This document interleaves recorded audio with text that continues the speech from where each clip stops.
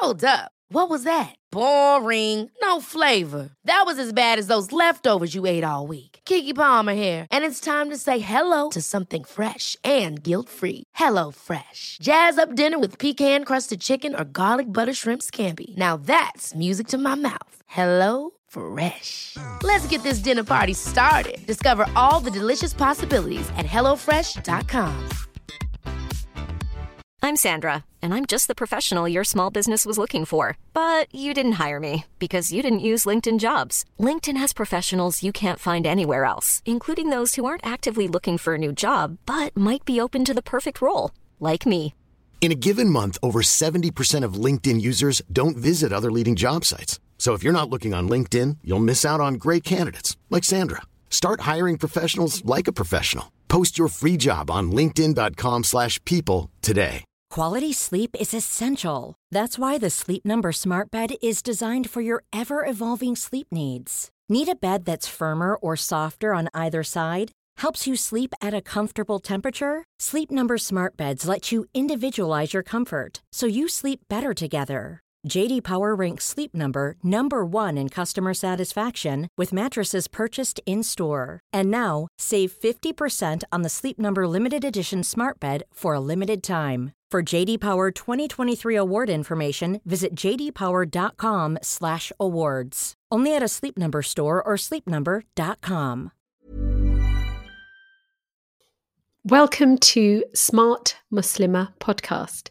Inshallah, if you find this podcast episode useful, please subscribe and tell your friends and family about Smart Muslimah. Also, good news, I have a newsletter, and that's how we can stay in touch. To subscribe, please go to smartmuslimah.com. Details are also in the podcast notes. In the newsletter, I'll be sharing my book recommendations, productivity tips, and online courses that I've created, and also information about a new book that I'm writing called Smart Single Muslimah. Inshallah, it will help you to transform the way you approach love and relationships. Muslim teenagers face many challenges. A myth is peddled that following Islam makes life difficult, and they'll be happier if they were less religious. Let's face it, sometimes being a practicing Muslim can seem like mission impossible. Sin is exciting and Islam is so boring. But rather than reject religion, I want to offer a new point of view. In my book, Smart Teenage Muslimah, I invite girls to look at the ideas and behaviours that wider society expects them to embrace and decide whether they are good for their mental health and well-being. Concepts such as self-obsession, rampant consumerism, and feminism. Also, what tools exist in the Quran and Sunnah to help you dream big and be a confident Muslimah? In this thought-provoking guide, you will discover guidance from our sacred texts to achieve peace of mind, understand the purpose of your life, learn what Islam has to say about puberty and sex, and get the facts about LGBTQIA+ and gender identity. So, if you're a smart teenage Muslimah whose goal is to succeed in this life and attain Jannah in the next, this book is for you. Inshallah, to find out more, visit www.smartmuslimah.com. The book is now available to buy on Amazon and Google Play Books.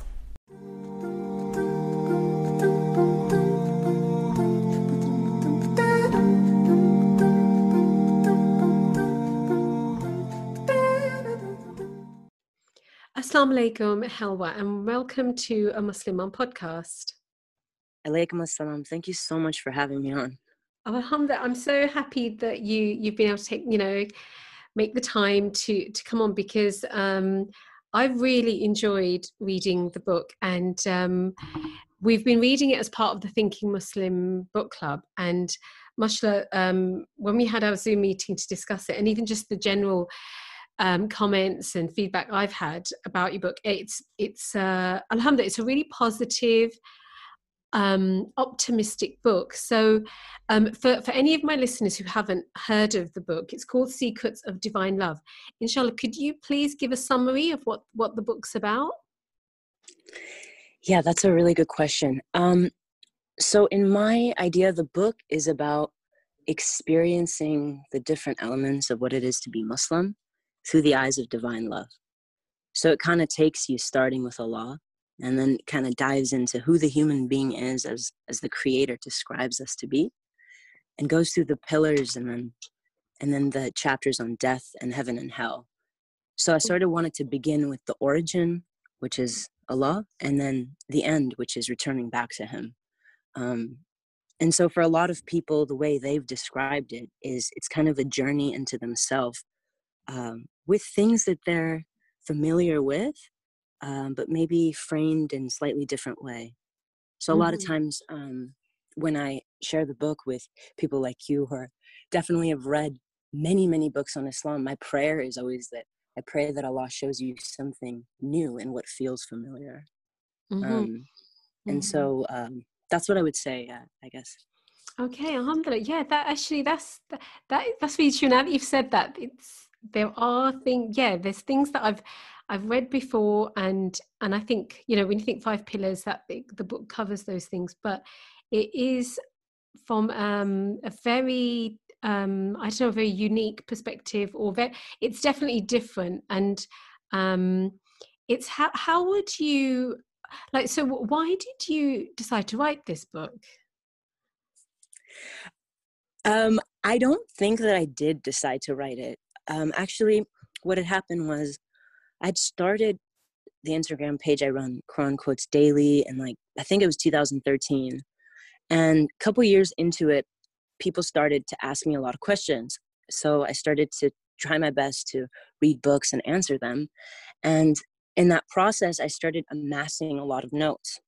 And I didn't know really what to do with it. And so I sort of put it in the corner, and my mind had me start a project where I make 365 verses of the Quran into hand-lettered typography with designers from around the world, from every faith and culture. So as I was amassing, I think we have about 55 designers on that project. I was doing that for about a year. Actually, that's the book I was working on. And in the meantime, everybody said, well, what does this verse mean that you're doing this design on? Or could you tell me more about that verse? Or what's the context with this one? And I tried to say, people are kind of interested in knowing, obviously, the meanings behind the verses of the Quran. And so I actually started with doing one-page reflections on each of the verses. And then I realized the book would be 800 pages. Oh, that's long. Right. So I was like, that's going to be a problem. And I didn't want to create an encyclopedia-sized book. But yeah, so I started to sort of put my notes aside. And then I was taking a few classes, and my teachers told me hey, move forward, and why don't you just keep writing about these topics? And kind of 2.5 years later, it became a book. But I didn't have the intention, actually, until I just felt guided. It almost felt it felt like I was trying to cross a river. And once I put my foot in, the current just took me a different direction. And I sort of said, okay, let's see what Allah makes of this. And it actually became this book. Did you find it hard to deciding what you were going to keep and what you were going to take out? Was that quite difficult? Yeah, actually, when I was working with an editor, there's some popular publishing houses here like Hay House and Penguin. And I think they also have arms in the UK. They were saying, your book's too long. It's actually 40,000 words too long. So if you want a traditional publisher, you have to cut it to 160 pages. Okay. And it being 385, I was like, it would take a significant amount of the book away. And so I had to sit with that, because I was told that it would be easy to go a traditional publishing route because of the following more than anything, which was actually kind of made me sad, because it just made me feel like that that level of unless you have this social media presence, that your words don't matter. And I feel like that's definitely not true, or that your words matter more, which I think is definitely not true as well. So anyways, they were telling me, and so I started to look through the chapters, and the chapter in Tauba, I thought, okay, well, if I take this out, what does it do to the book? Which is very, it was a very telling moment for me, because I was confronted with the idea of taking out the path of return to Allah. And I knew at that moment that it didn't matter if a publisher ever looked at the book. It didn't matter if anyone actually ever even read the book, because the outcomes belong to Allah. And so the only thing I can do is, if I feel right about the message, if it feels in alignment with what I know of the Quran, which is not perfect, but it's like as best as I know, and if it's in alignment with the words of my prophet, peace be upon him, and his family and his like righteous companions, then it doesn't matter if a publishing house takes it. And if it means it's a whole new path of, I don't know how to self-publish and all these things, I don't know. I just trust that the message will get to who it's meant to be. So that's why I made the decision of keeping the book at its length, even though it's around, I think, almost 400 pages, and the shipping ends up being more expensive, and all the distributors are like annoyed by the weight. But at the end of the day, I feel like that's what Allah asked of me, and it's okay if it's like held back because of that. Yeah, I am, Helwa, I'm so happy you kept that Tawbah chapter in, because I loved that chapter. It was, yeah, and good for you for sticking to your guns, because you're right. You can either, you can be a slave to popularity, and they've got a certain model. So publishers have a certain model of what they think will sell, and and a model. But you didn't, and it's good you didn't, because I think every each chapter has, I think it's all like a puzzle fitting together. That's the way I found it, that one chapter, then it's like a glove and a hand. It fitted so nicely, and it flowed. Alhamdulillah, it flowed really well. And because I think that, like, the appeal of this book is that you don't have to be quote unquote Islamic or practicing, about Islam to read it. It's very, what's the word, accessible. And I think that's, nowadays, I'm not generalizing about Islamic books, but I wonder how many people who don't define themselves as practicing, they actually will pick this book up off the shelf. Have you found that? Actually, yes. I've gotten a good amount of messages from people who are not Muslim, who said that just like reading the book either confronted the way that they had been living, or it kind of opened their eyes to prayer in a new way in their own faith. One of the so I had about 11 or 12 readers of the book before it came out, some of them actually followers of the page, because I wanted to make sure that people understood the languaging and that it was, like you said, accessible. And actually, one of those readers was a Bible study major at a Christian university in California. And I had asked her if she could read it and let me know if she found anything offensive in the book that she felt was directly, in some way that maybe I didn't know, that I said something that was hurtful because I didn't know fully her theology. And so I kind of came to her in this like humble state, like, I don't know your religion that well, but I want to make sure. And so she agreed to read it, and it was really amazing. One of the most remarkable experience of my life was reading her notes alongside the bar of the book. And she would quote verses from the Bible or something that St. Francis said, and it would be very similar to something, a companion said many years later, Imam Ali said. It was so amazing. It was such a beautiful experience. And then, so then she started for 5 weeks praying 5 times a day, portions of the Bible that she had memorized. So she would come to Islamic prayers and she would sit there while we did prayers, and she would engage in her own prayers 5 times a day, because she just found that very convincing, that argument for being with God in a very consistent way. And to the judgment of her friends, like, are you becoming Muslim? Because she's at a Christian university, and she's like, no, but I'm really appreciating this beautiful element of their faith. And in that moment, I really realized that that I wanted the book to be something for anyone, regardless of their faith, that they could come and experience something from the well of Islam and not feel like obligated for something or a particular direction.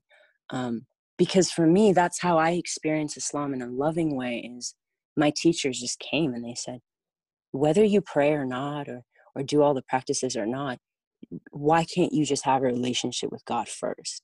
And I love that that's how the path began, and so, yeah, that's a long-winded Yeah, response to no, that question. that's when I read this, I thought this is the type of book, if someone said to me they're interested in Islam, or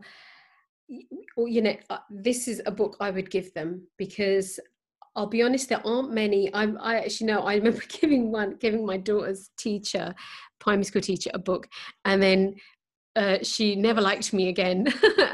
So I never gave her, because I don't know, I got the wrong vibe from her. I thought she was interested, but she wasn't. But this book, I can't, you're right. I can't imagine someone getting offended by being given this book to borrow and to read. Just to say, look, if you've got questions, here you go. Why don't you have a read of this? So alhamdulillah, I think, mashallah, you did manage to, you've got the tone right. And mashallah, the language, like, you're really poetic. Has anyone ever said that to you? Do you write poetry in your spare time? Actually, when people ask me, like, oh, do you consider yourself a writer? I've almost never said yes. Poetry is like my spoken word, particularly, is like my heart space. So that's something I've been doing for like ever. I love poetry because I find that it's like putting an idea into such a small space and having you think about it for such a long time. And when you and I feel that this is similar with some of the hadiths of the Prophet, peace be upon him. It's so few words, but you could just like meditate on that forever. And I think, actually, I know that the Quran isn't a poetic, like, it's not poetry, but I think it has that element where it's so few words. Like God was very selective. He never needed to put an extra word in there. And so the Quran I think it's about 5 times smaller than the Bible. It's quite a small book, actually, in comparison to other books. And yet it's so, it's kind of like they say that before the Big Bang, that one theory of how the universe was created, like everything in time and space was compacted to the size of a pea, like a tiny, tiny thing. And then it sort of blew out in existence. And I think of the Quran in that similar way. Like Allah said, kun, it's such a small word, and yet, bam, all of existence. And so I sort of have this inclination towards these packed ideas. But yeah, so it was very difficult to expand. So sometimes I would write like 3 paragraphs that were all rhyming. And then my friends are like, you can't do that. That's not standard writing. And so I struggled a lot with like, okay, I have to remove these rhymes because that's just how my brain sort of thinks. But yeah, so. Oh, alhamdulillah. Yeah, I knew you were a poet when I was reading this, because I used to teach English I was an English high school teacher, and yeah, and I was thinking, yeah, this is good stuff. So with actually that brings me to you must have read a lot of books, because as far as the sources of wisdom for this book, that there's a lot of different types of people that you're quoting. How did you again, this is like how did you decide that, yeah, I'm going to choose these people to include? So naturally there's ayahs of Quran and there's the hadith of the Prophet sallallahu alaihi wasallam, but how about the how did you kind of reduce your list, because you probably had quite a long list of people you'd like to quote in the book? I would say that kind of similar to the book and how it came about, I don't think I really chose the people. And the reason I'm saying that is I was actually recently talking to a woman, and she was saying, I'm writing. Do you have any recommendation or advice? And I told her, just keep writing and writing. And if it's bad, just keep writing and then live life and like wait for God to fill in the spaces. Because one of the mistakes I made in my process of writing was I was trying to make every sentence perfect right off the bat, which threw me into a state out of humility because I was so self-managing the book. Like, I want to write this line in. What about this line? That doesn't sound that good. And so I was like stressed out and set in self-management. And then with the help of one of my friends, she really helped me like guide myself back to Allah and was like, just be with God and let him fill in the spaces. And the way that I would explain that is show up, keep writing, and then live life. That's like the simple way, because what would happen was I would be writing about prayer, for example, and then I would be living my life, and then I would watch, like a bird or an animal do something that looked like prayer to me, and then it would sort of shift my perspective a little bit about what prayer could be or what it may be. And then all in that same period, I would pick up a book and there it would be, someone talking about prayer in a completely different way. An example of that is I knew that the postures of prayer had significance, but I couldn't, in hundreds of books, I couldn't find somebody describing them. And I was like really struggling. I knew it needed that. The book needed that section in the Salat, but I couldn't find it. And so then I sort of just like gave up the search. And actually a professor in MSU in Michigan, who I gave the book to ask theological questions from, because I didn't want there to be any mistakes in the book. He was like, I read your prayer section. I feel like you need to read this one book. There's this one book that you need to read that would bring it together. And long and behold, in that book was the sections of prayer exactly in the way that I wanted them. And so, I would say that all the little pieces and the quotes, same way, somebody would give me a book or say, I read this beautiful quote from Imam Ghazali. Like, I thought you would like it. It was like the perfect thing, Yeah, I know. This really just show the, I think people are still reading. I think it's over exaggerated that people aren't reading anymore because everyone's on their phones. But it does, once you do, I know sometimes because we're busy, we find it hard to make time. I think it's making the time to read. But once you do that, then it's so addictive. You actually can't stop. And if I don't read now, I miss it. And I think, like, rather than go, like, I'm reading The Sword of Allah, the life of Khalid bin Walid. It's by Lieutenant A.I. Akram. And I'm not kidding. That is better than any Hollywood movie that I could be watching. It's just it's like I'm rationing myself so I don't finish it too quickly. But each chapter and each battle, it's just so amazing, the characters and the plot, and like you couldn't make it up, frankly. You're like, I can't believe this really happened. But then so just like it, just reading just enriches your life, and I can tell that you probably read so much to produce this book. A lot of reading was done, and alhamdulillah, and it shows. And it's so nice to actually, I haven't come across, Buddhist sayings or certain, I'm trying to think, like Rumi in particular, like those quotes were really nice to read and think about. And alhamdulillah, that really, like, that all being, kind of dotted in the book was lovely. There's on the blurb at the back of the book, it says, this book will help you overcome your negative inner critique. And that really struck me because, so what I wanted to ask yourself was, what did you mean by that? What is this negative inner critique that Muslims and even anyone has really, that you feel the book will help them with? So, yeah, the inner critique. Going back to Instagram briefly, being on it for about 7 years and having people send me thousands of messages. I mean, sometimes people will send a message with like 5 paragraphs of something they're going through.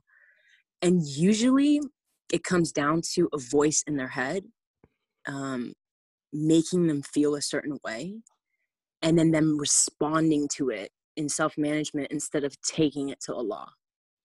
So the way that I sort of understand it is, from the beginning of time, there came the shaitan, whispered something to Adam, right? And then they make this decision and it brings them down to the earth. And so ever since then, Allah's like, now you two are enemies, right? Like there is this conflict inside that shows up. And I'm not just saying just the shaitan, right? Because the shaitan spoke to the nafs in Adam. He spoke, he didn't speak to the spirit, he spoke to the ego in Adam. And so the access point to the human being is that ego. So then you have the shaitan and the ego, I believe, as these voices.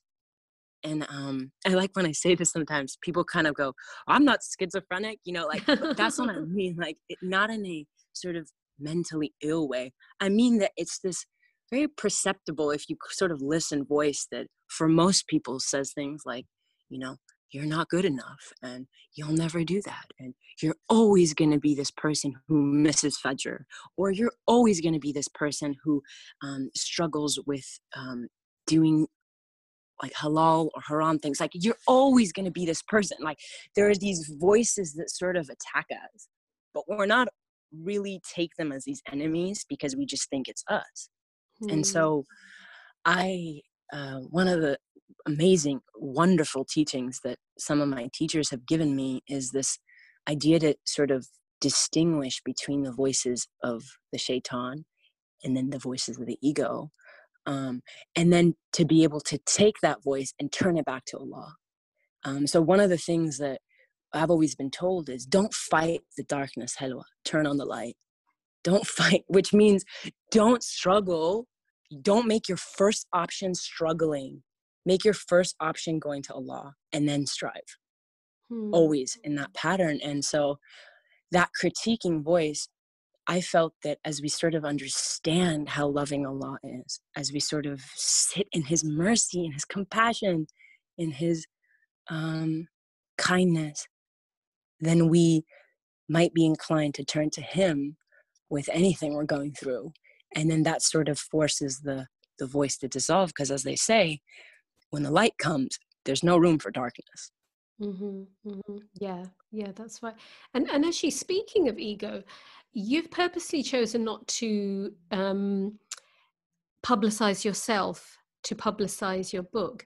And that's quite interesting, because normally that's what authors do. Authors will, and I'm not criticizing for doing this, but that seems to be the method. But you've chosen to take a step back and not do that. Why have you chosen to do that? Sure. Yeah, that's definitely a question I get. For me, from the very beginning on Instagram, I wanted to be anonymous because I sort of had felt that there's this inclination in people wanting to know the person more than the message. And I felt like, the name I chose was Quran Quotes Daily. It had nothing of me in it. And when the feature, actually the real turning point for me was when the feature on Instagram came for live. And that was really the first time people ended up hearing my voice or anybody else's voice. It was very interesting to see how people suddenly wanted to know everything about me, because they heard my voice and maybe they felt inclined, or they realized I wasn't a man. Because the 99% assumption is that I'm a brother. So I always get, Salam alaikum, brother. Like, the assumption is that it's not a woman running the page, which is fine. Like, I understand that that's sort of there's like sexism in the culture, etc. But so like to hear, I guess, my voice, which has been told it's kind of like a neutral sounding voice, then people started saying, show me your face. Like, where are you from? And they wanted to know all the details of my life, which I felt would take away from the message that I was trying to put forth, that I felt guided to put forth. And so I feel like, and I've told myself this before, like, as long as being anonymous puts the attention on the message and Allah, the Quran, the teachings, like, that's where I'm going to be. But the moment that being anonymous prevents the message from going forward, like, I don't know what scenario that would be, then I would come out of my cave and be as I am to keep the message going forward. But that's sort of like how I've conceptualized it, I guess. Yeah, that makes a lot of sense. So there's the so I understand what you're saying about the voices that we hear, and that they are from. I think we sometimes, when we really listen carefully, it is literally like Shaitan is whispering to you, because you think that, well, I wasn't even thinking that, and where did that idea come from? And I think what's now kind of even that's even more cemented is in the kind of consumer culture that we're all, Muslim, non-Muslim, people of all faiths, where it's like we're being engulfed by this consumer culture, that it's diverting our attention, that whenever we do have a problem, or when it's telling us that what you need to do is you need to either consume goods or consume entertainment, and that's how if you're feeling sad or you've got a problem, that will help you, that will make you feel better. And the thing is that I think for many of us, and it's very hard to drown out that noise, because so it's encouraging us to be materialistic. And the thing is that for many, alhamdulillah, your book is saying the opposite. Like you just said, it's saying turn to Allah, turn to the sacred text to gain gain a solution, gain fulfillment. And so how would you was that something that you like, did you have to go through that journey yourself to realize that, or was that through like you mentioned teachers that you had? How did you come to that realization?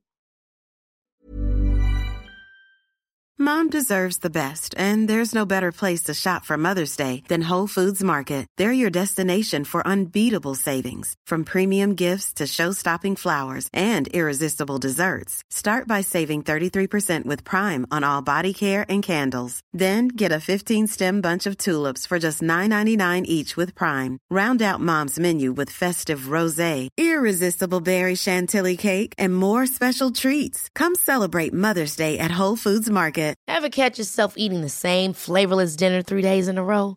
Dreaming of something better? Well, HelloFresh is your guilt-free dream come true, baby. It's me, Keke Palmer. Let's wake up those taste buds with hot, juicy pecan-crusted chicken or garlic butter shrimp scampi. HelloFresh. Stop dreaming of all the delicious possibilities and dig in at HelloFresh.com. Let's get this dinner party started.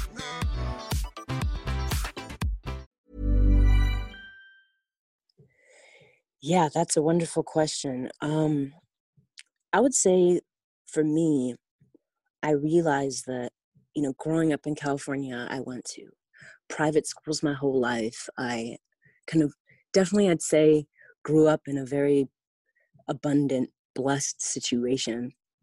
And then to see that didn't give me the contentment I seek was actually a wonderful blessing, because it just showed me that everything people are fighting for, everything that people are reaching for, it's not going to give them the contentment they think it will. And so from a very young age, I sort of saw people who were, Beverly Hills isn't too far from here, but also Skid Row, which is one of the poorest places in the United States, is also not far. They're 8 miles away from each other, which is incredible to see this abundance and this sort of poverty right next to each other, and then to see the people in both spaces, are struggling, that it has nothing to do with money. And so seeing that sort of showed me that consumerism isn't going to fill the empty space inside, or they say like God-shaped hole, right? Like obviously God isn't physical, but this idea that we are empty and we're either going to be filled with something that is going to serve us, Allah, or something that's going to like decay over time inside of us. And so I think it's really interesting because, you know, whenever you get a wound and you go to the doctor, and when they deal with your wound, they're like wearing gloves and very specific what they put in it because it's open, and it's so like scary. Like they're like, we can't like not get it infected, but we're walking around empty, filling ourselves with everything without any sort of consideration to what that, you know, what those words are going to do to the heart, or what that visual is going to do to the spirit. Or we sort of, because we don't see a direct effect, so we're like, oh, must not be bad then. You know, like there's this idea that, oh, well, God didn't punish me, so I must be fine. You know, like there's this kind of, we're waiting for this direct reciprocation. And I've seen that in so many messages from people, you know, that they're basically asking me if they can do that thing they know they can't, because they're hoping that I will give them permission, like as if I have that power, right? But they sort of see, hey, you know, you're very loving and compassionate, like, so can I do this thing that I know I can't, you know? And I always think it's funny because it's like, it's kind of seeing like, oh, my parents are bad cop, can you be good cop? You know, like, and I feel like I understand that. Like I've been young, I grew up my entire life in America, so I kind of understand that inclination to be filled, that instant gratification. But I also see like over time it creates this like arthritis that slowly creeps up on you, you know, and in the heart. And so yeah, for me, like a lot of my teachers were really, really like, I mean, some of the retreats we would do, like some teachers, you would go and stay with them, and they'd say, okay, so you're going to do 75,000 this name of Allah, you know, or I want you to do 10,000 la ilaha illallahs by tomorrow. And you're like, oh my, so then you're sitting here and the point is to confront your ego, is to confront your preference to not be doing that, or, oh, I'm over it now, so I want to stop. No, you have to keep going. And what it does is it sort of turns you from the world to this inner realm. And there's nothing like it, but it comes with this, you know, it's interesting. The last thing I'll say about this is when you look at the prophets, peace be upon them, it's funny that they always went up to a mountain to get revelation. I went to Mount Sinai. It was like a 3-hour walk. I'm like, man, Moses went up this mountain. Like, this is a lot of work, you know, like couldn't the revelation just come at the base of the mountain, you know? But it's like, no, they had to walk up, and then they didn't stay there, you know, but they went up, and then they received, and then they came down back to people. It's like this striving, this tilling of the soil to get ready for the seeds of revelation, or for Allah, really. Like it's like striving for that. So I don't know if that really answered your question, but well, I guess I if anyone thinks, like some people, when we were having the discussion, actually, the discussion about that, people were saying that, you know, books that emphasize that, like, you could look at the title of your book and think this book is just going to be lovey-dovey, wishy-washy, and tell me to, you know, hearts and butterflies and talk about Allah. But actually, no, it tells you need to obey Allah as well. They go together. And I really liked that. But I don't think anyone could read this book and get the wrong end of the stick, as far as you're clearly saying the path. You know, you love Allah and you obey Allah. That's actually a sign of when we do love Allah, we want to obey Allah and we want to obey his messenger. And the two have to go hand in hand. You can't have one without the other.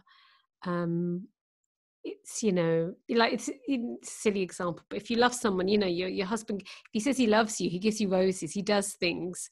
You know, if you love your husband, you make his, you know, a nice meal that he the meal he likes, while the one that you want to eat. You know, you do things. That's it. That's the way it is. So yeah, and another thing that I really liked about the book was that, you know, for all of us, I think I had this when I was a teenager, that I don't know if I can never say that word. I'm going to just say you have a quite bit of a crisis of faith, or there's questions you ask yourself that, you know, does Allah really exist? or even does God really exist? Where did I come from? What's the purpose of my life?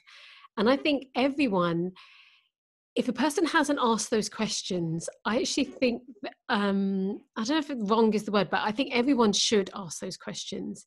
If we're in this, even if we were born in a Muslim family, asking those questions and then actively seeking the answers is so important to, just having yaqeen, being sure that what I'm doing is correct.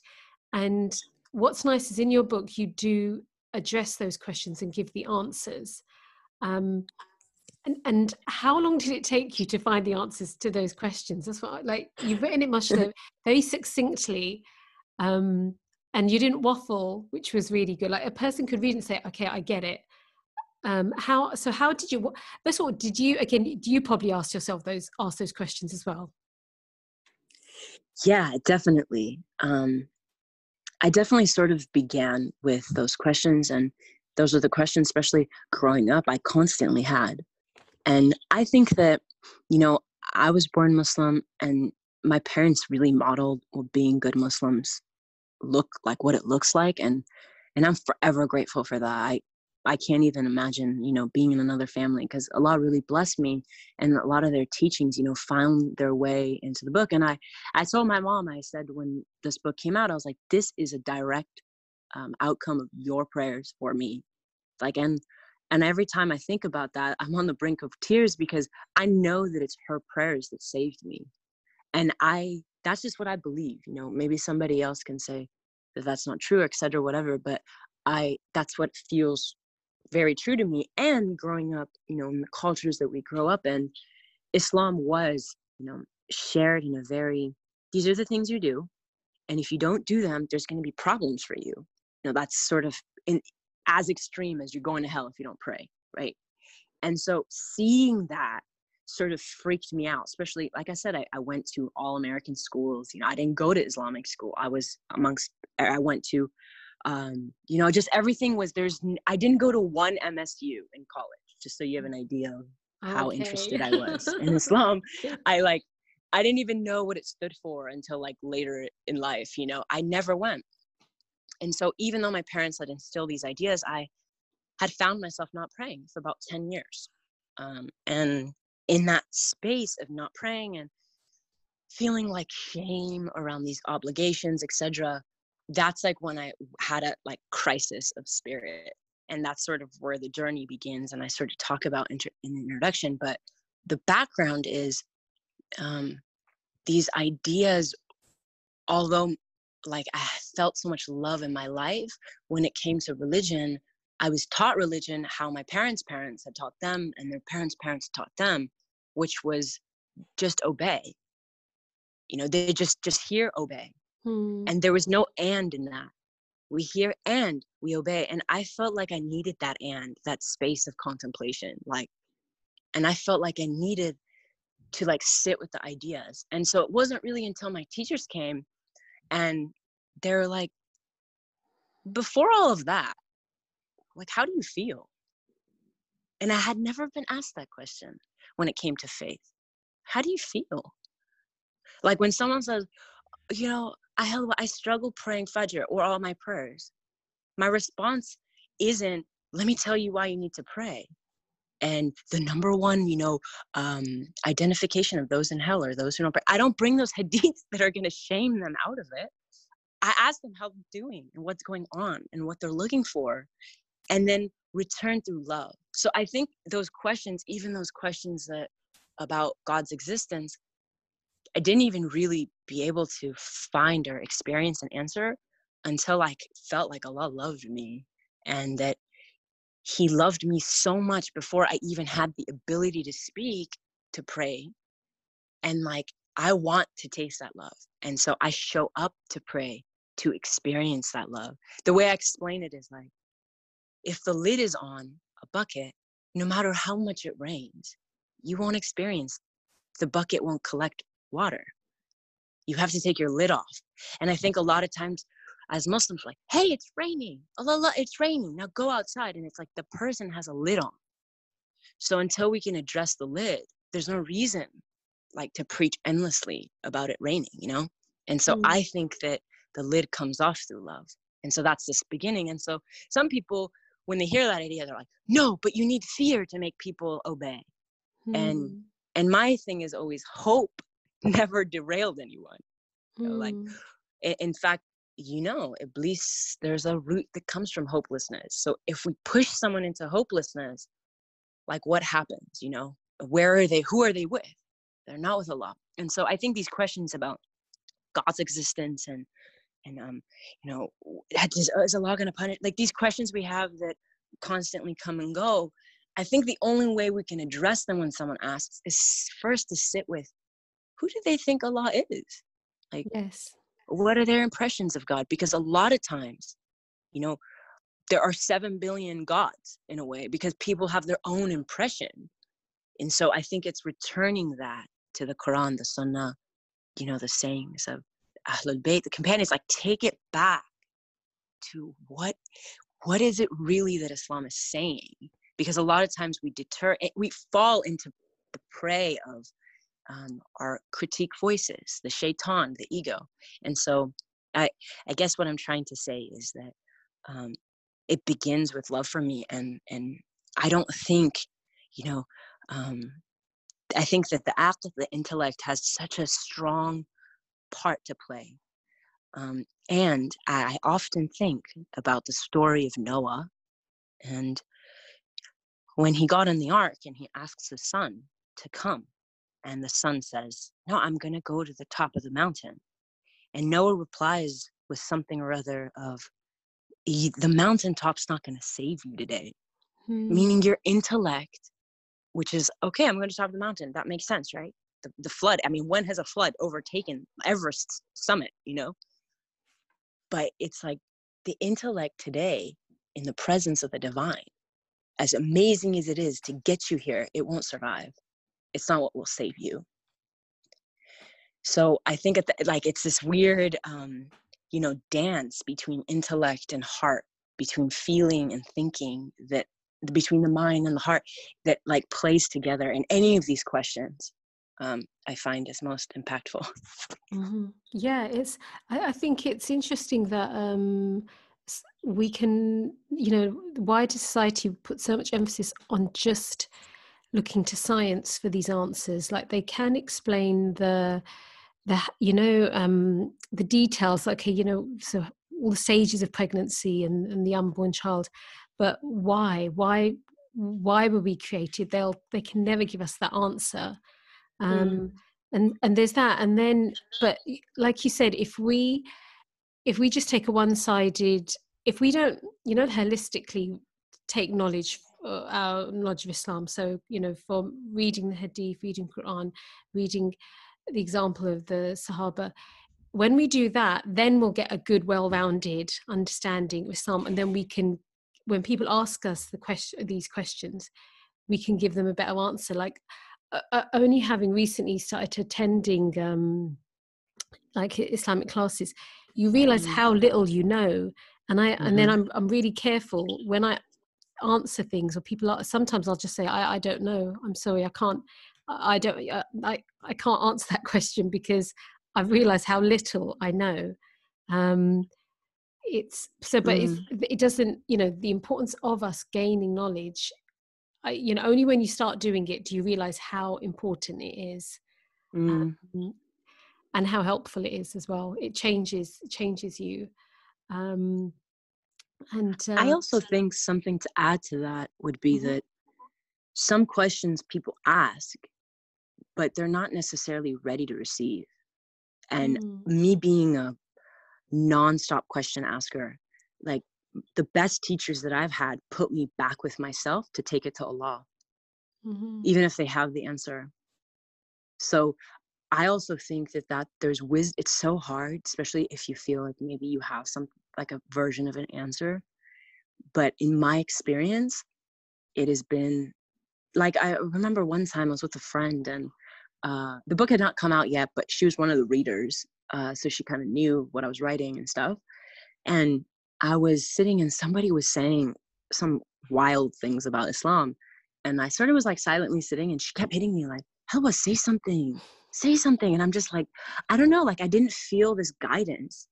And it was a conflicting moment to me at the time, because I was like, well, I should stand up for my faith or whatever it was. But when I sat with it, I was like, oh, Allah doesn't need me to stand up for his faith, like his way, right? And so I was thinking to myself and just like reflecting, like, what was the struggle, And then later I kind of came to this conclusion that, words are really sacred.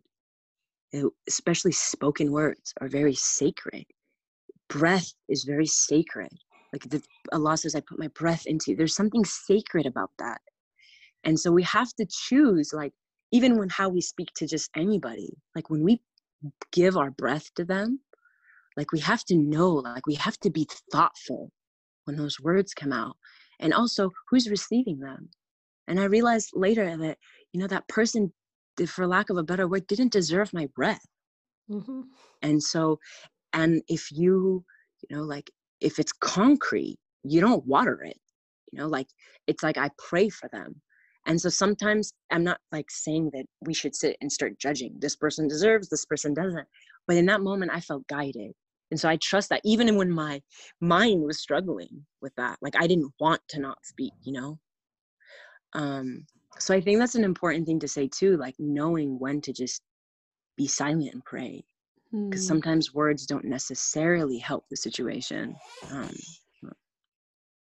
Yeah, that's very good advice. So inshallah, so this book's only been out since February 2020, and inshallah, what are your plans? Are you just are you quite happy to just like you mainly? I know through the Instagram page that people can find out about the book that way.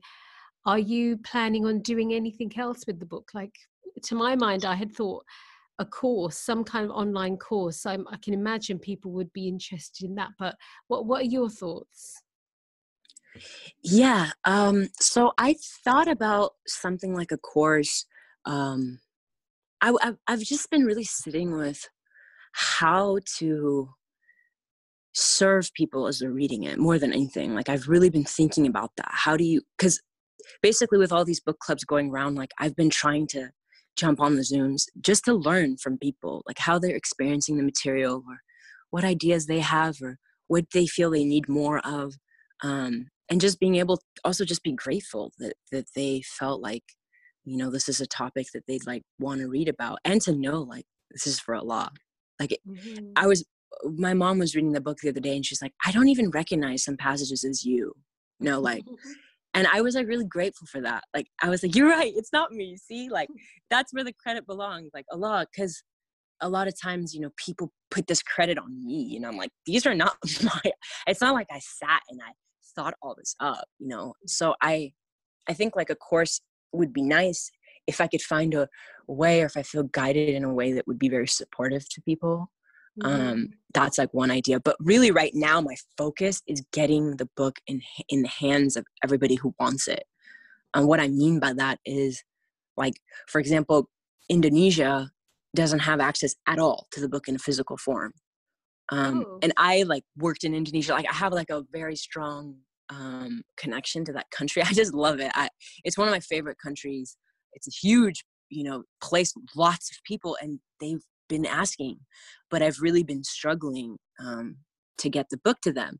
Like recently got published in Pakistan, have a printer in India, but it was really hard and when I would ask mentors or bookstore owners, they're like, oh, those countries are the worst. And I'm like, why? And they didn't mean like the country or the people. They just meant the system of printing is really hard because you make no money, like pretty much. You make so little off that industry, I guess, because of the currency difference. Books in Pakistan that's selling is $5 because it's cheaper to print. And also people can't afford to pay $15, $16. The price is like that in America and Europe because it costs so much more to print it here, right? And I remember thinking like, I don't care. Like, I really don't care, because even if someone was like, ooh, you can have 10,000 books in this country and guess what, you don't get paid, I'd be like, great. Because I just really want that message to get to them, but I haven't I've struggled to find even those kinds of options. Like I'm not really negotiating on any contracts with those countries. It doesn't matter to me. I just want it there. So that's my first goal. And it's something and obviously in COVID-19, it becomes very hard because people aren't shipping, and even the countries that have it, they don't get the book. And so it's been like interesting of a struggle. So, but I know that my focus has been that. And then my second focus is to do an audiobook. Oh, yes. Yes, of course. And more than anything, I've had people message me like, my sister has MS. She can't read your book, but she wants to. So I read it to her out loud, but would you consider, or my father is blind. Like I've had these messages. I'm like, man, I really need to get in the studio. And again, there's people saying, that's not worth the money. You know how much you're going to spend? Like, and so for me, I don't really care. Like if I find an option to get it to somebody, then that's like, I'm in. Yeah. And I think one of the things that I want to say about that is when I visited prison and like was sitting with the Muslim brothers, I knew I knew I wanted to get the book to them. Like I knew instantly. I was like 5,000 copies, but how can I do that? So that's on my mind too. Like these are to me like worthwhile endeavors. And I don't like, it doesn't really matter. Like when the books sell, like it's selling like crazy, but it's really positive. Cause I'm like, okay, great. I'm closer to my goal. Like of doing this other thing, because I'm not doing this. This isn't like, my life. So I just want it, for lack of a better word, just like accessible, like you said from the beginning. Yeah, alhamdulillah. That's well, inshallah, I'll be doing the one. All the listeners, could you please do the other tell those goals that you've got? I think they're so good. It's so interesting to hear. Those goals are not like publisher, they'd be like, no, those are rubbish goals. They're not going to make any money. But alhamdulillah, mashallah, they're excellent goals from an Islamic perspective. Well, Helwa, I could speak to you seriously. I could speak to you all day, but I know you've got life. You've got things to do. And so jazakallah khair, sincerely, for taking the time. And again, I'd just like to thank you for writing the book. And may Allah, accept your efforts and reward you abundantly, inshallah. I wanted to take a moment, if you don't mind, just to do a prayer. Of course. And I just wanted to say thank you so much to you and your podcast for having me on. I know you're very busy and with your life, and I'm just really grateful. I'm really looking forward to the book that you guys are working on, and the topics are incredible. Like I was intimidated by them. I think it's going to be wonderful, and I'm just really looking forward to whenever that comes out to share it also on my page, inshallah. But inshallah. I just wanted to end with like a short prayer, if you don't mind. Bismillah ar-Rahman ar-Rahim. Ya Allah, I pray for all the people of the world who are suffering. I pray for all those who feel alone. Allah, I pray that you open their hearts to experience your love and your presence with them always. Allah, I pray for all the people who are living in oppressed countries or in war-torn countries, in Syria and Yemen, and different places of Africa, all over the world, Rohingya Muslims, Uyghur Muslims, all people in the world who are suffering, regardless of race and religion. Allah, we pray that you become their refuge. Allah, I pray for all the people who will listen to this podcast and all the people who would never come across this podcast. I pray, Allah, that you bless them and that you walk them on the path of love. Allah, I pray for our families, our friends, children. Allah, I pray that you guide us all. I pray that you help us to be merciful and to take the Prophet, peace be upon him, as our role model, and to walk on the path of mercy and compassion for all of the days that we live. In your beautiful names we pray. Ameen. Ameen. This episode is brought to you by farhatamin.com, a website that specialises in Islamic stickers, Muslim activity books, as well as Ramadan and Eid decorations. Wholesale and reseller inquiries are also welcome. So visit farhatamin.com today. Ever catch yourself eating the same flavorless dinner 3 days in a row? Dreaming of something better? Well, HelloFresh is your guilt-free dream come true, baby. It's me, Keke Palmer. Let's wake up those taste buds with hot, juicy pecan-crusted chicken or garlic butter shrimp scampi. Hello Fresh. Stop dreaming of all the delicious possibilities and dig in at HelloFresh.com. Let's get this dinner party started. Imagine the softest sheets you've ever felt. Now imagine them getting even softer over time. That's what you'll feel with Boll & Branch's organic cotton sheets. In a recent customer survey, 96% replied that Boll & Branch sheets get softer with every wash. Start getting your best night's sleep in these sheets that get softer and softer for years to come. Try their sheets with a 30-night guarantee. Plus, get 15% off your first order at bollandbranch.com. Code BUTTERY. Exclusions apply. See site for details. Mom deserves the best, and there's no better place to shop for Mother's Day than Whole Foods Market. They're your destination for unbeatable savings, from premium gifts to show-stopping flowers and irresistible desserts. Start by saving 33% with Prime on all body care and candles. Then get a 15-stem bunch of tulips for just $9.99 each with Prime. Round out Mom's menu with festive rosé, irresistible berry chantilly cake, and more special treats. Come celebrate Mother's Day at Whole Foods Market.